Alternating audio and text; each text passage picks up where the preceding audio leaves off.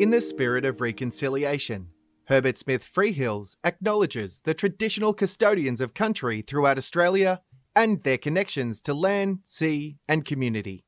We pay our respects to their elders past and present and extend that respect to all Aboriginal and Torres Strait Islander people today. Hi everyone, I'm Michael Vrasakis, a partner in the Herbert Smith Freehills Financial Services team. Welcome to our podcast series called the FSR GPS.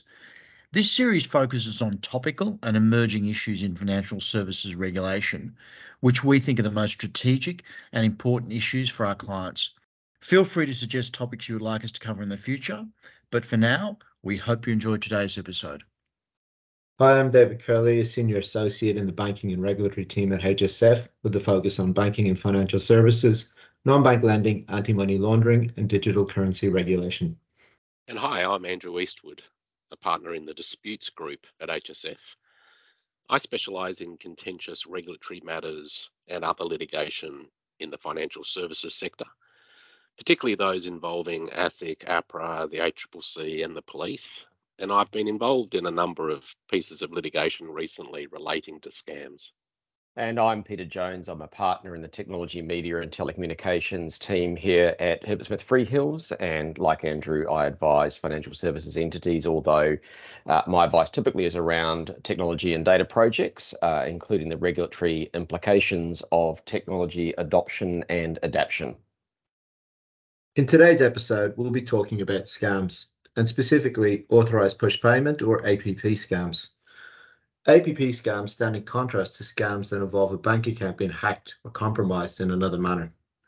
So what are APP scams? By way of background, APP scams occur when a bank's customer instructs their bank to make a payment to a third person. That is, the bank's customer authorises its bank to push money, i.e. a payment, to a third party, hence the name an authorised push payment. While the instruction is a valid one, the third-party recipient is not who they claim to be, and as a result, the bank's customer falls victim to a scam. There are many different types of APP scams, with the most common being investment scams, romance scams, false billing, and online shopping scams. Unfortunately, in today's society, most people are all too familiar with having received an unwanted call, email, or text as part of the first steps in an attempted scam. Famously, last year, the Hi Mum scam, where the scammer posed as a family member or friend, did the rounds both here in Australia and abroad, with more than 1,150 Australians falling victim to that scam in June and July 2022 alone. This one came very close to home, with my own mother almost falling victim to it. So what are the statistics? Well, according to the Australian Competition and Consumer Commission report published in April 2023, Australians lost a record $3.1 billion to scams in 2022. That's up 76% from the same time last year, and this issue is now endemic. Those figures are almost certainly a significant understatement, given it's a reasonable assumption that many APP scams go unreported. And what about the law? Well, the e-payment code covers scams involving a bank account being compromised. That is, where the relevant payment transaction was not authorized by the customer. However, the e-payments code does not extend to APP scams, and as a result, banks must consider other legal sources in order to work out what their regulatory duties are and who is liable when an APP scam occurs. In recent weeks, the Supreme Court in the UK has handed down a major decision on APP scams, which has more clearly defined the boundaries of the so-called Queen's Care duty of care owed by banks to its customers. We'll be discussing this case later in the episode. But first of all, Andrew, when it comes to APP scams, are banks in Australia liable to their customers when a scam occurs? Well, David, there's no simple answer to that question. Victims of scams have a number of potential causes of action that they could bring against a bank, including in contract, in negligence, hence alleging a duty of care, knowing assistance in a breach of fiduciary duty, misleading conduct, unconscionable conduct. And I have to say, in recent litigation that I've been involved in assisting a bank responding to these type of claims, the plaintiffs have sort of sought to rely upon all of these potential causes of action. The other issue we need to be aware of is, of course, scam victims, customers can seek to pursue these claims through the courts. Though they can also seek to bring complaints in AFCA. And generally what we're finding in both courts and in AFCA is that scam victims for under APP fraud are finding it pretty difficult to recover against a bank, except when the bank is on pretty clear notice of a fraud, or the bank's been slow to act, for instance, to seek to recover monies once it does become aware of the fraud. So even AFCA, normally a pretty customer-friendly jurisdiction, has been making very clear in a number of its recent determinations that really the key contractual obligation on a bank is to follow its customers' instructions, and that generally a bank doesn't have a duty to advise the customer that a particular transaction is not in their best interests, or an obligation to monitor transactions on its customers' behalf, or to maintain a watching brief for scams. And that really to require a bank to take steps to prevent a fraud, the bank must have special knowledge of what was occurring, or been alerted to the real possibility of fraud taking place. And sometimes AFCA uses the language of red flags. So is there a red flag that would cause a reasonable bank to suspect that there was a real or serious possibility that its customer is being subject to a scam? So I think the summary sort of position, David, is generally at the moment in Australia pretty hard for APP scam victims to recover against banks in the absence of the bank being on clear notice of the fraud. And in respect of ASIC, what has it said on this liability question? Yeah, David, there was a really important report issued by ASIC in relation to scams back in April. This is ASIC report 761, which addresses scam prevention, detection and response by the 4 major banks. And that report actually covers quite a lot of important territory, and it's important for people to review that report in its entirety. But on this question of liability, when banks are liable or should be compensating scam victims, ASIC says a number of things, that they are concerned that the banks are generally taking a narrow approach to liability. Sort of, they make the point, which you covered earlier, David, that the e-payments code is not the only basis on which a bank could be liable. ASIC's view is that there's not a consistent response between different teams within banks. For instance, a different response by the scams team as opposed to, say, the complaints team. And they say that the stats sort of show that a customer who complains is more likely to receive some form of compensation than if they don't. And I think overall, ASIC's concerned that it seems like the banks are only compensating around 4% of scam losses. And ASIC's view is that that's lower than they would expect or would like. Understood. And speaking of ASIC, Peter, ASIC recently announced that the National Anti-Scam Centre will be coordinating its first time-limited task force, or so-called fusion cell, on investment scams. This fusion cell is going to be led by the ACCC and ASIC, with representatives from the banks, telecom industry and digital platforms. As banks and other market participants lean in on their obligations to protect against technology-enabled or technology-enhanced scams, what are some of the key related challenges that you see will continue to confront this industry? Thanks, David. That's a great question. I think actually when you boil it all down, it's two sides of the same coin in some respects. So technology can giveth and technology can also taketh away. What do I mean by that? If we look at the extent to which we have largely a globally interconnected set of economies, that has led to a great degree of ability for individuals, organizations, etc., to transact cross-border. That's been empowered by technology. Equally, however, as a result of international connectivity, there are also some challenges that arise in connection, in this case, with scams. The connectedness is important, and it's also reflected in the nature of the fusion cell that you identified, where we're looking not only at financial services entities, but also telecommunications players and digital platforms themselves. And that in itself is essentially, I guess, an indication of the challenge that we are dealing with when it comes to technology-enabled crime, whether that is in relation to scams or some of the issues that we see separately in the cyber area. But if you play this forward in terms of the area that we now start to see an emerging use of technology in terms of scams, we're talking about a lot of deep synthesis technology. So deep synthesis, otherwise known as deep fake, that could be images, it could be audio, it could be video that is essentially empowered by generative AI.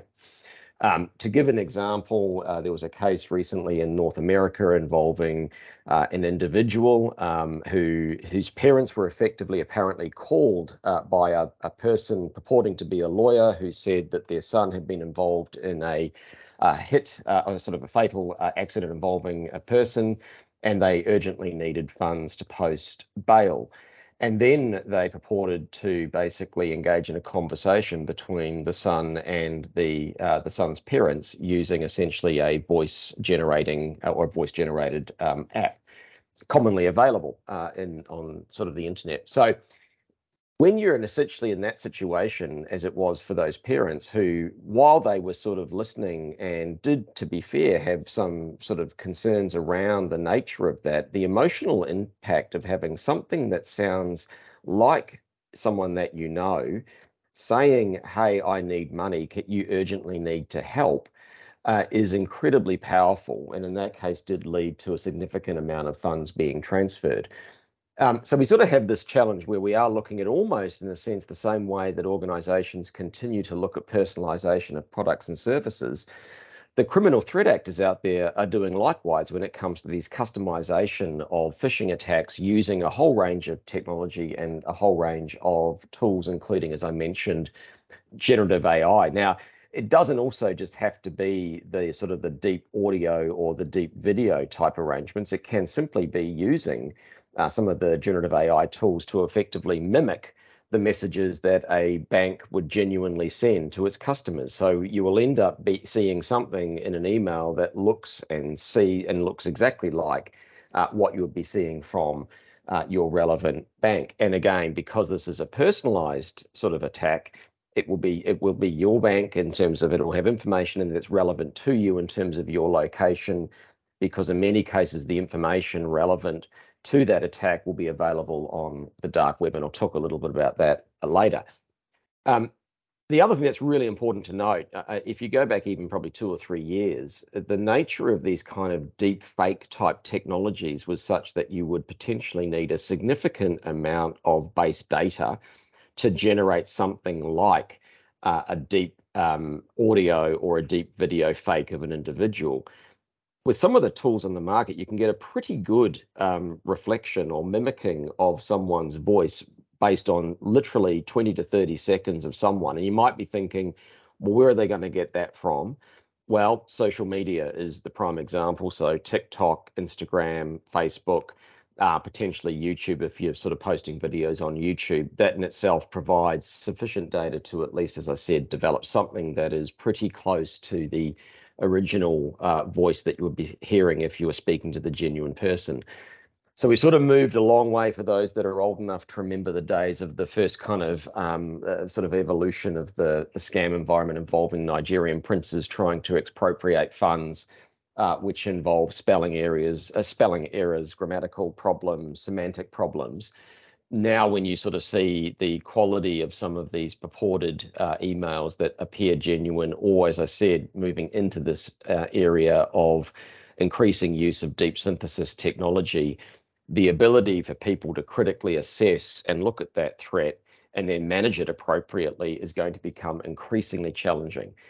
And so for those organisations that are active in this space, and I know that our financial services entities, along with the telcos, along with the digital platforms, this is a very well-known threat issue. They're spending a lot of time and money on identifying better ways of managing against some of these threats. But ultimately, in many cases, the convenience that people have gotten used to in terms of financial services, i.e. the ability to essentially say, I want you to pay X amount of dollars out of my account and it goes, the sort of the friction that would be imposed on some of those transactions that would be useful if you were looking at how to better protect against scams is almost contrary to the learned behavior that many customers have. So going forward, getting this balance right between convenience versus protection is going to be a key part of the conversation that we need to have, including getting to the point of even education, particularly for some of our more senior and older citizens who may not be technology savvy to the same degree that more digital native individuals are. So I think, David, it's going to be a very challenging environment going forward. We're also dealing with a broad range of criminal networks, which are obviously looking at opportunities. It is challenging from a jurisdictional basis to essentially prosecute or look at recovery in the event you are subject of one of these scam situations. So, we are sort of, in a sense, engaging with this threat, which is emerging, and everybody is trying to obviously ensure that they can better respond. Understood. Andrew, coming back to my comment at the top of the episode, the last month the UK Supreme Court handed down a major decision on APP scams. Can you tell us what they decided? Yeah, sure, David. That's the case of Phillip and Barclays Bank. That was a scenario in which Mrs. Phillip transferred over £700,000 from her account with Barclays to some bank accounts in the UAE, and she actually thought she was doing that to keep her money safe. She thought she was dealing with persons from the Financial Conduct Authority and the National Crime Agency, when in fact she was dealing with the fraudsters. And she brought a claim against the bank alleging that it owed what's called a Queen's Care duty of care to protect her from the consequences of the payment she made. The bank denied that it owed such a duty, and the case eventually made its way to the UK Supreme Court, where largely the bank was successful in saying that there wasn't a duty of this kind on the bank to protect its customer from APP fraud. The UK Supreme Court said that a bank owes a general duty to act with reasonable skill and care when processing customer payments, but this is limited and applies only to interpreting, ascertaining, and acting in accordance with the instructions of the customer, and that the Queen's Care duty referred to in earlier decisions is really just an application of that general duty and arises specifically when an agent of the customer purports to give a payment instruction.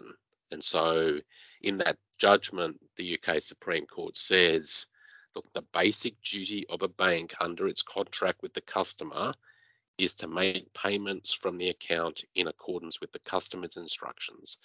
It says that that duty is strict, and that when the customer is authorized and instructed the bank to make a payment, the bank must carry out the instruction promptly, and, quote, it is not for the bank to concern itself with the wisdom or risks of its customers' payment decisions, end quote.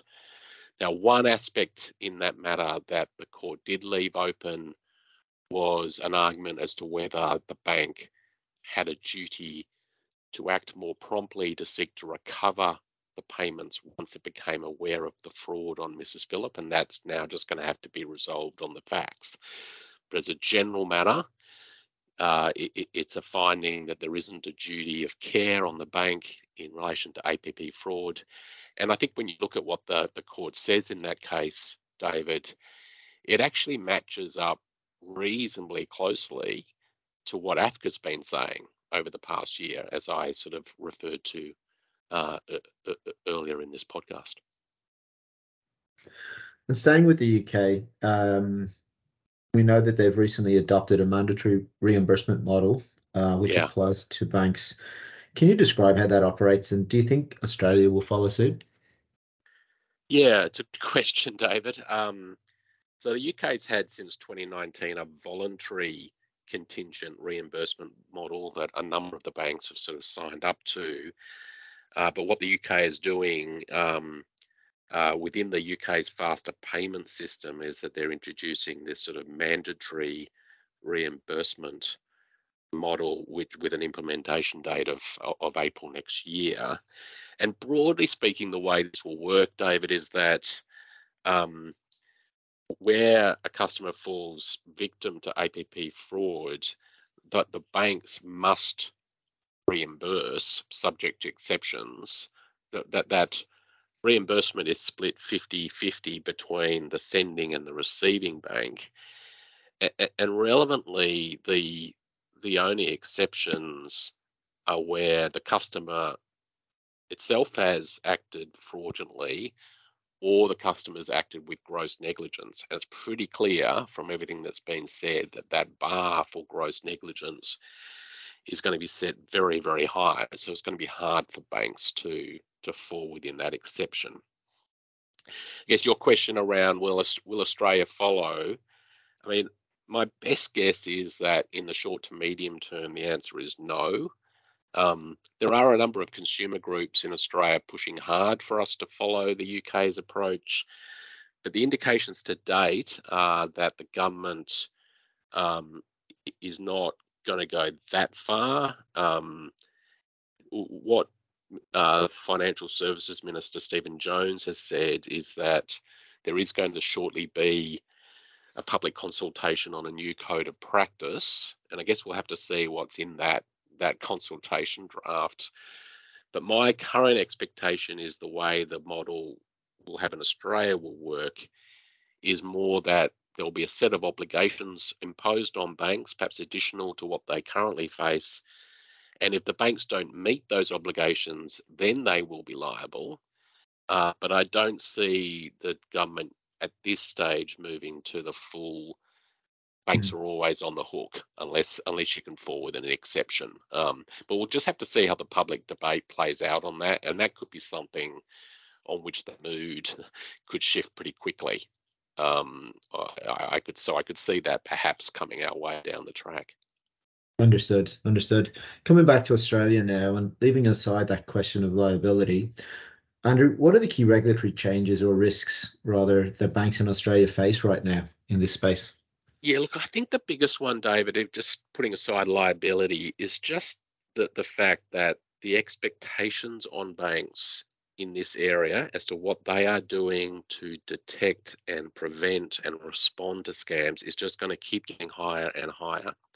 And I just mentioned this code of conduct that's apparently coming in. We'll have to see what's stated in that. You've got the general obligations on banks and other financial licensees under 912A of the Corps Act, including the obligation to be efficient, honest and fair. And I can certainly see ASIC using obligations like that one to seek to sort of ramp up expectations and what banks have to do in this space. We've seen ASIC use that efficient, honest and fair obligation in other areas like cybersecurity, and I think we'll see it here as well if they are not satisfied with what banks are doing. And that's going to be in areas such as what Peter touched on, such as technology and artificial intelligence and the like. And I think they will be expecting all financial institutions to be closely monitoring what other entities are doing, what initiatives they're putting in place, both here in Australia and overseas, and following them. And so what we'll continue to see is a lifting of the bar. And if people don't follow, then I think ASIC is going to come knocking. Thanks, Andrew. And the final question, Peter. Andrew has talked about the UK's mandatory compensation scheme, whether it'll be introduced here, and the potential regulatory liability banks are exposed to arising from scams.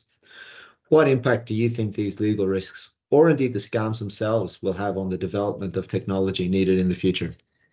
Yeah, thanks, David. I think interesting some points that Andrew raised around sort of not just the legal and regulatory obligation, but the expectation aspects. And I would absolutely agree in this space that it is both a function of legal and regulatory compliance, but more broadly expectation management as well. Andrew also mentioned cyber, and yeah, there are some interesting lessons I think that any organisation can use when it looks at sort of technology-enabled threats, particularly out of the cyberspace, and then play them into more of the scam environment. When we start looking at cyber, essentially you kind of have had historically a sense of the threat, and then people have got better at responding to the threat, and the threat actor has evolved. So it's a bit like the old analogy: you can build a 6-foot wall and someone will build a 7-foot, in this case, digital ladder to get over it, or some form of tunnel to get under it. So the threat environment will always continue to change as organizations respond. However, while previously in my last answer I might have painted a pretty negative picture of sort of the role of technology, of course, technology in itself is not necessarily bad nor necessarily good. It can be used for both of those purposes. And we are seeing across the globe a number of banking institutions and financial services institutions using technology, including AI, in a way to counter that threat. So that can be things like using AI for complex data behavioral prediction. It can be looking at things like biometrics, down to the way in which individuals might move their mouse or tap their keyboard, so that if someone happens to gain access to their particular computer, they can go, this isn't the same person as it normally is, because the way in which they type, the way in which they use their mouse is different from the usual patterns. You can look at sort of diagnostic tools as well. So there are a range of tools that organizations have already and will continue to evolve as part of a technology-enabled response to the threat environment. The other thing that I mentioned before, again, will be also the education campaign side of it as well, which is the human firewall, for want of a better term.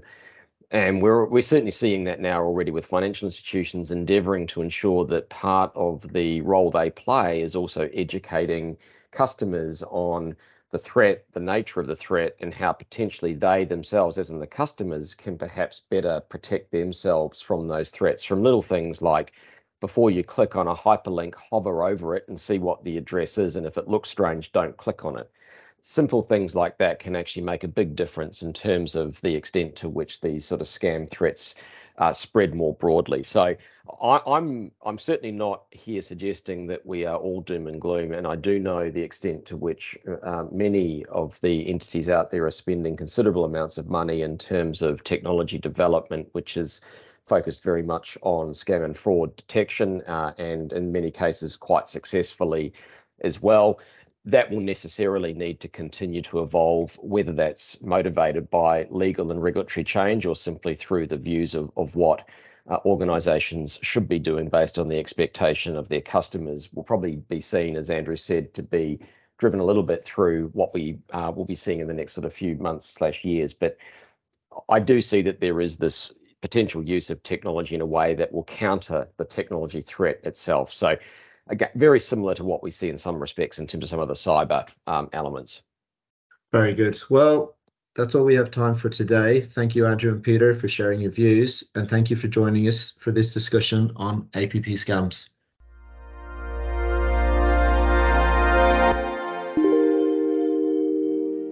You have been listening to a podcast brought to you by Herbert Smith Freehills. For more episodes, please go to our channel on iTunes, Spotify, or SoundCloud, and visit our website, herbertsmithfreehills.com, for more insights relevant to your business.